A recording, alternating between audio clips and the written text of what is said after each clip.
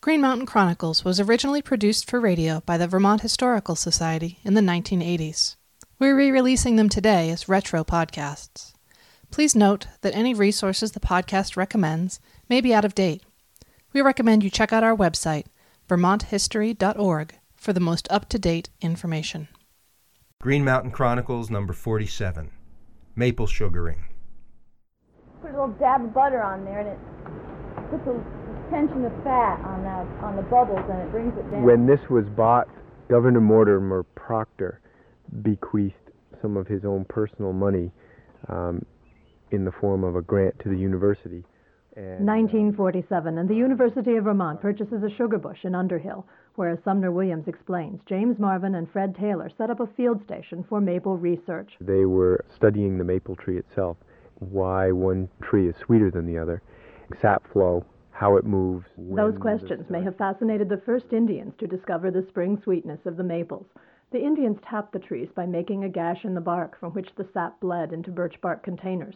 Early European settlers quickly developed a taste for the so-called Indian molasses and Indian sugar and introduced refinements in the process of sugaring, tapping the trees using wooden spouts and buckets rather than gashing them, and boiling sap in copper and iron kettles instead of fragile clay pots.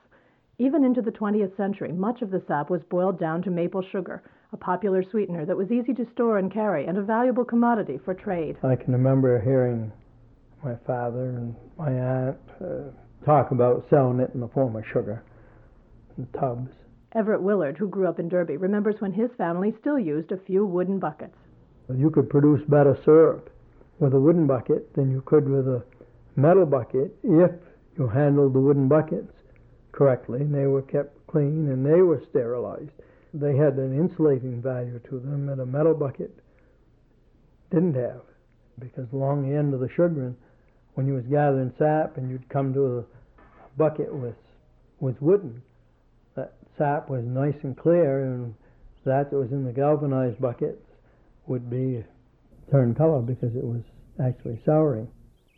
Robert Horrigan Sr., a seventh-generation maple producer from Fairfield, recalls his father used tin buckets to gather the sap. And he never would wash them in water. He'd wash them in sap, and then he'd store them up over the attic of the house because it was dry, so they wouldn't rust. We didn't have covers then either. Now every bucket has a lid on it, keeps out the bark and the rain, and I can remember gathering with Dad, and a bucket that had a severe rain, the water would run down the bark and it would color the sap. So we just automatically dumped those. But if you found one that was kind of mediocre, I'd ask Dad, what do we do with this one? And he'd tell me, taste it.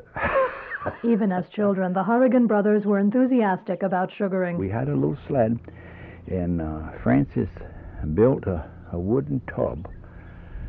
We dragged that around, and your Dad used to have the calves in there, and he wouldn't bother with those trees. He just took what was handy, and so we'd tap those and had a set up over there across the road. We'd fire away at night and boil.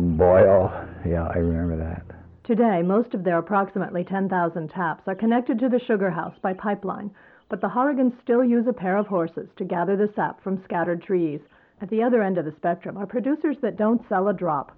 We started just by tapping a few trees to have sap in the refrigerator just to drink. Susan Price of Middlesex began making syrup in 1975. And we use a lot of maple syrup. My mom cooked with it. And I also thought it would be a good thing to have on hand for gifts, and realized soon after that we could use it for bartering. We bartered lots of things with maple syrup. We got wood one year. We traded for flies, for fly fishing one year. We still get haircuts. We've been getting haircuts for, 13 years with our maple syrup.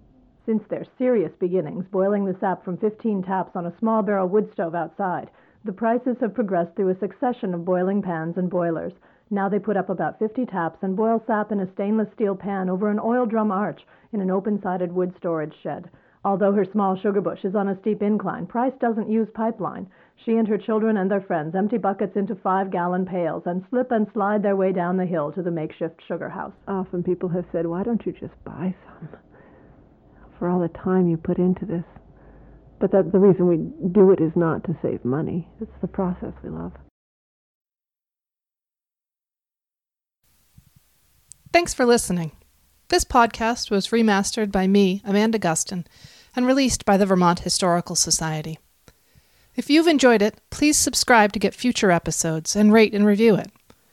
Please also check out our website, vermonthistory.org, where you can find background information on these episodes as well as other ways you can learn about Vermont history from home.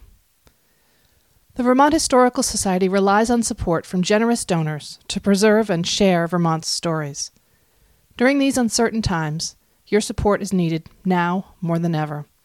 Please consider donating today at vermonthistory.org/donate.